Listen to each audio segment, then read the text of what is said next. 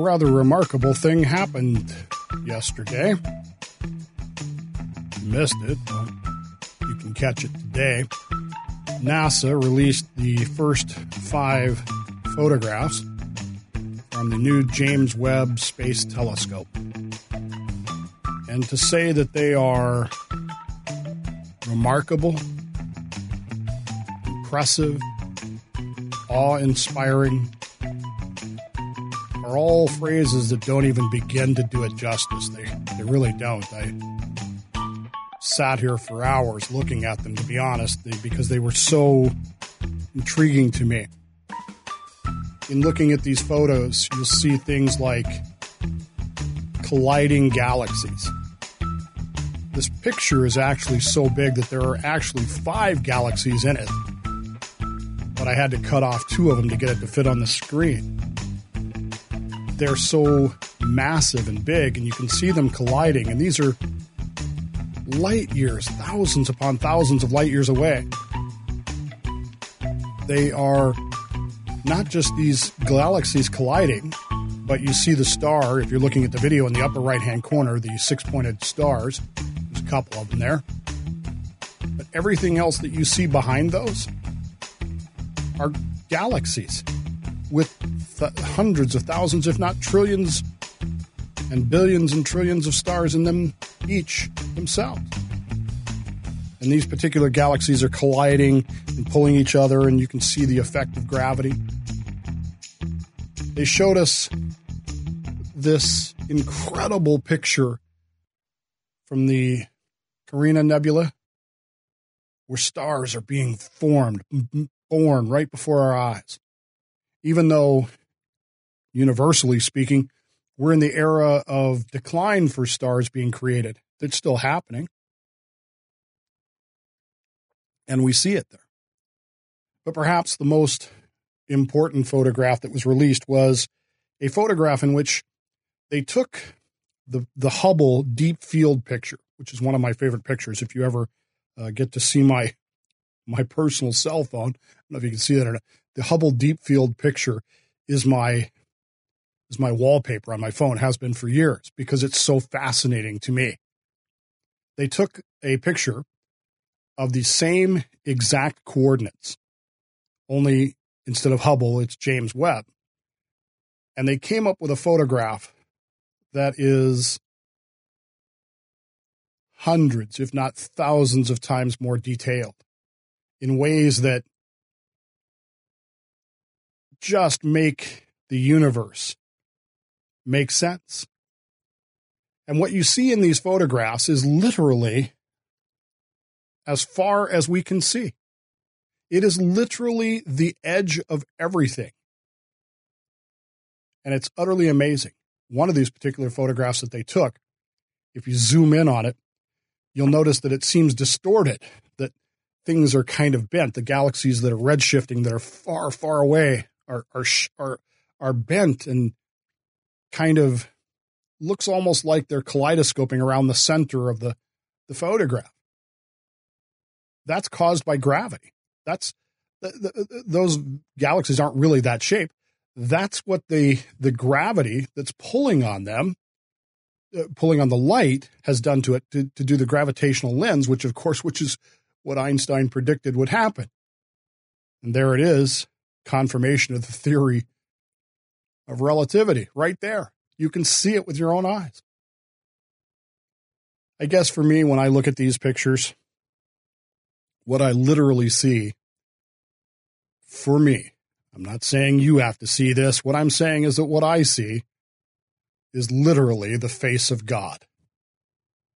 I know what I'm looking at is 13 billion years, light years away.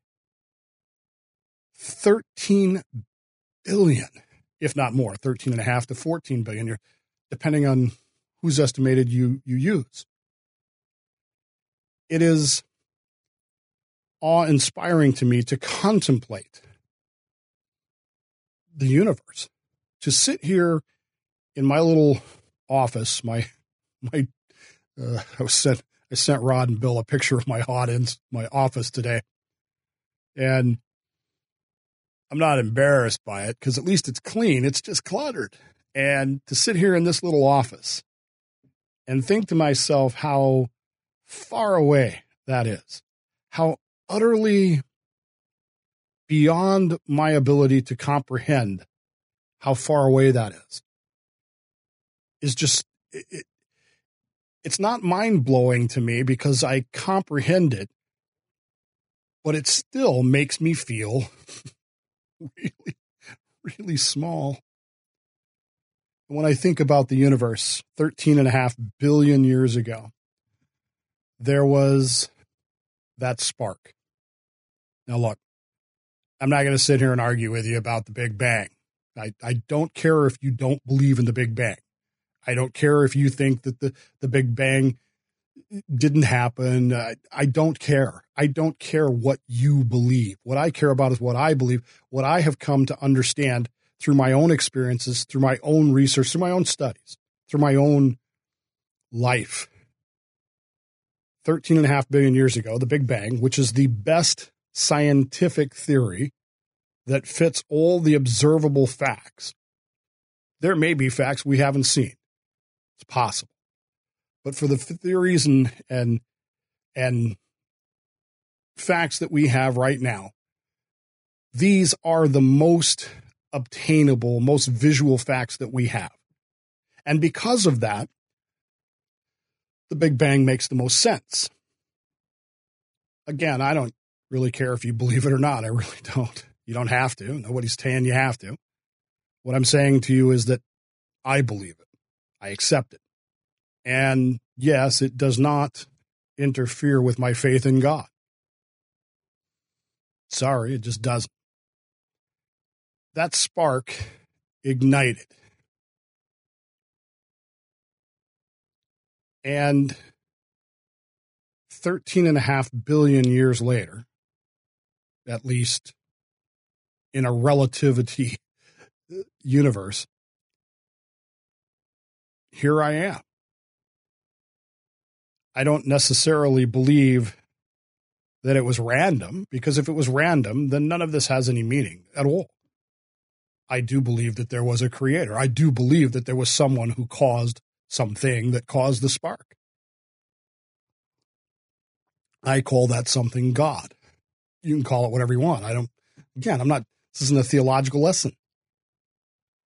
But it has been my life contemplating this idea and trying to get it to work with my faith, particularly the faith of my childhood, where it seemed like instead of round pegs and round holes, every time I'd ask a question, somebody would hand me a triangular peg and say, here's a hammer, force your triangular peg into that round hole and deal with it because you have to. Well, it was hard. It really was. And I came to a point in my life where I had to realize that I can't resolve this. And I have to find the best way to accept things. And for me, that led me on my path where I ended up. For you, it might be something completely different. I accept that. I understand that. And I do not insist that anyone else believe the way I believe. I do, however, love to look at the stars. I love to go outside, lift my eyes up, and see the stars. I've always been that way. Even as a kid, I used to read astronomy books like they were going out. I'd check them out of the library and read them like they were going out of style. Loved it. The worst thing about being on the submarine, the worst thing about my Navy career was not crappy food, poor medical care, poor dental care. It wasn't long hours. It wasn't being separated from family and friends for months. None of that. The hardest part for me was being underwater meant I couldn't see the stars. I couldn't see the sky. In the early 80s, mid 80s, I guess, I would regularly take to sea with me a book because it was so meaningful to me. That book was Cosmos by Carl Sagan, and I consumed that book. My original copy of that book, which I still have in storage somewhere, every page is marked and every page is thread, worn thin. And I would read that book and just pretend that I could be topside looking at the stars. And I guess for me, you add into that the way that I had looked forward all my life since I had learned about it, and I think it was fourth grade, Mrs. Shaner's class, Halley's Comet. So looking forward to Halley's Comet for all those years. And then when the time came, I was underwater and I didn't get to see Halley's Comet. I used to joke a lot with people who know me well that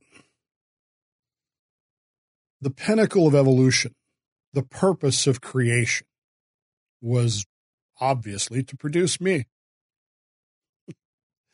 I know it was a joke, folks. I didn't really mean that I'm that conceited about things. I wasn't that serious about it, but I would say that because to me it's kind of funny to think about it that way. And to me it was kind of funny to think about it in those terms. And then 12 years ago yesterday, or day before yesterday, I guess, came Ben. Ben entered into my life, and all of a sudden, all of those galaxies made sense in a different way to me. Do you understand how many stars, big stars, bigger than our sun, were born, lived their life of billions of years, and then died in violent explosions to create the material, the physical atoms that make up Ben? If you don't want to think about it that way, think about how many stars had to die to make up you. Just the iron in your blood. Do you realize that iron will instantaneously kill a star? As soon as a star fuses iron, it dies. And that iron goes straight into your blood. Well, not quite straight, but you get the idea. All of this contemplation to me is fascinating. I love it. I love the universe as a place of beauty and as a place of creation. It is something that I know I'll never get to see all of. But I just know that it has to have some meaning. And I have struggled with that meaning. You probably have too. We've all probably at some point said, what does all this mean? Many of us find that meaning in our faith. Others find it in other things. But for those of us who find it in our faith, it becomes a focal point. And many years ago, when I was born, my parents were, at that time, third-generation members of the Salvation Army, along with my grandparents and my uncle and his family and friends beyond count. And I was raised in a certain faith, in a certain belief system that I don't criticize, not complaining about, but never made sense to me. I couldn't make it work. And I struggled with that.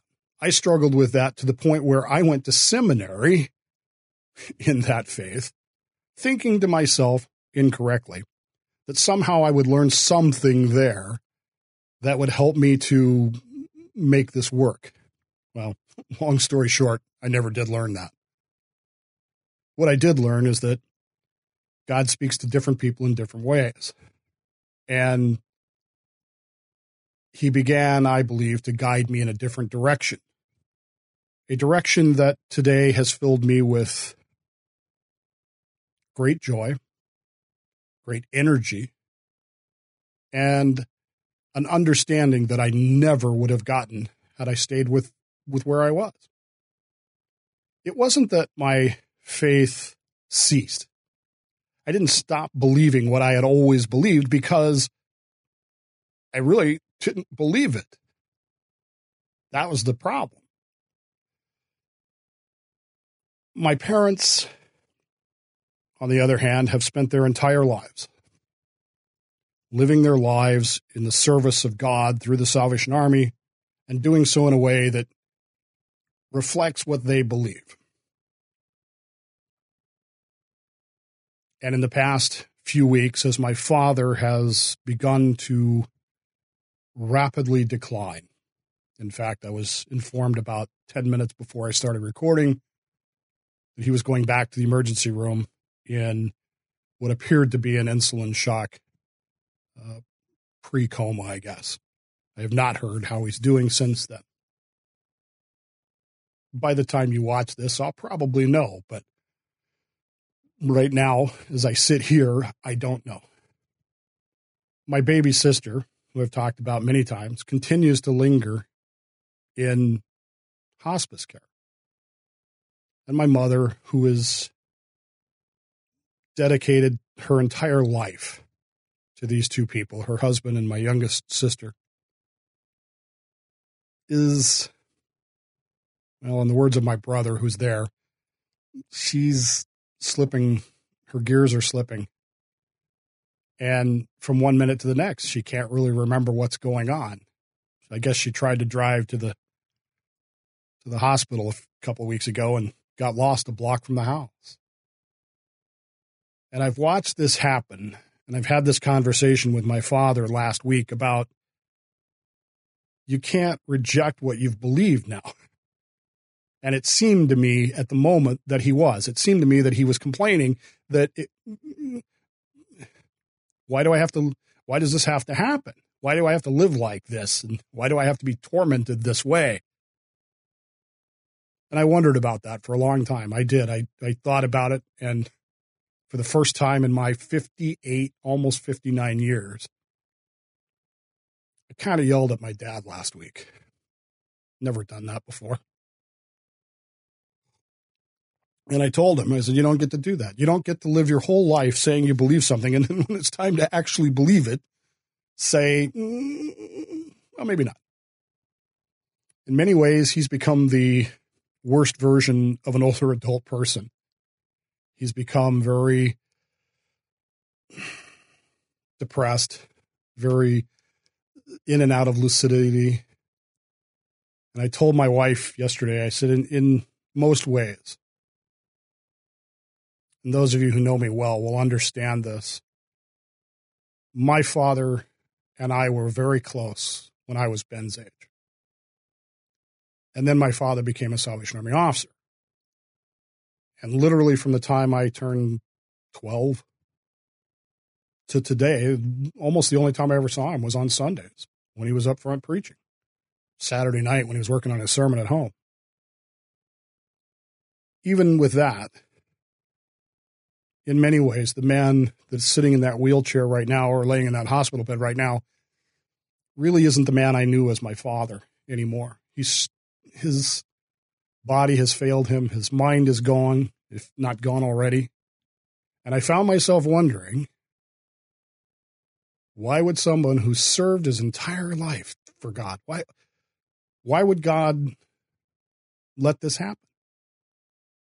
When my uncle passed away back in 2016, month before my knee replacement, he went after a stroke and in a fairly, I don't want to say quick way, but it wasn't a long drawn out process, at least not from my viewpoint. My father and my uncle dedicated their lives to this idea, to this service. And now it seems like when that service should be rewarded, things were dragged out into a way that just didn't seem to make sense to me. If his mind, however, was gone, I mean, if everything in his head is just kind of at this point, why permit that? And I found myself the other day yelling at God about, why are you letting this go on? Why? What's the point? I found peace with my answer, which is, of course, what the rabbis teach, which is very simply this: the day you're born is the day that God determined that the world could not function properly without you. And the day you die is the day that God has determined that the world doesn't need you anymore, that you have fulfilled your purpose and your mission. I said that to my father. I said, you're still here, so you still have something to do. Find whatever that is and get on it. I don't know if it got through to him or not. I have no idea, because I thought I was talking to someone who was lucid and connected, only to find out that that's not the case. I hope I did. I hope I got there. Starting tomorrow morning, well, Wednesday morning, to tell you the day you will see this, I'm recording this Tuesday night. Wednesday morning, my wife and I will get in the car and we will go to Oklahoma City, because I'll be gone basically until the end of the month. We'll be back a little. Cammie will be back earlier. Because of that, there won't be any Dave Bowman show. There won't be any Plausibly Live shows till next month, till August. There won't be any. I probably won't be on Bill's show until the end of the month, until next month. There's not going to be any WTF. Rod and I have talked about that. And there won't be any Subvet unless Eric decides he wants to do it solo. But I will go to Oklahoma City. I'll take Ben with me. And I will go to that spot right there that I just showed you in the video. That spot holds deep meaning to me. That spot is on Exchange Avenue, coming off of McKinley, or it's on McKinley Avenue, coming off of 14th, Southwest 14th. As you turn the corner, leaving my grandparents' house, my ancestral family home, that is the view we had of Oklahoma City. Most of my ancestors, my recent ancestors, the last three generations, rest here in Oklahoma City. Not right there, but in Oklahoma City. And the one thing that I will do above all else is I will go to that spot right there, gazing towards downtown Oklahoma City. And I hope that I will be able to get there at night. And if I can get there at night, I will look up at the stars. And I will think about how blessed I am to live in a time in 13.5 billion years, thanks to amazing things. Thanks to Einstein, thanks to the James Webb Space Telescope, thanks to the Hubble Telescope, thanks to men who went and explored and women who've gone to explore, thanks for people who wrote books, Carl Sagan and others. I'll think about the fact that 13.5 billion light years, for me, represents all of creation. And as I've said so many times, I don't need faith to tell me that there's a God. I need faith to tell me that in all of that, I matter. And as I look up at the stars in Oklahoma City this coming week, I'll think about how blessed I have been. My family and my history that all started back with the Big Bang. And I will think to myself, 13.5 billion years to me just doesn't seem like all that long a time anymore.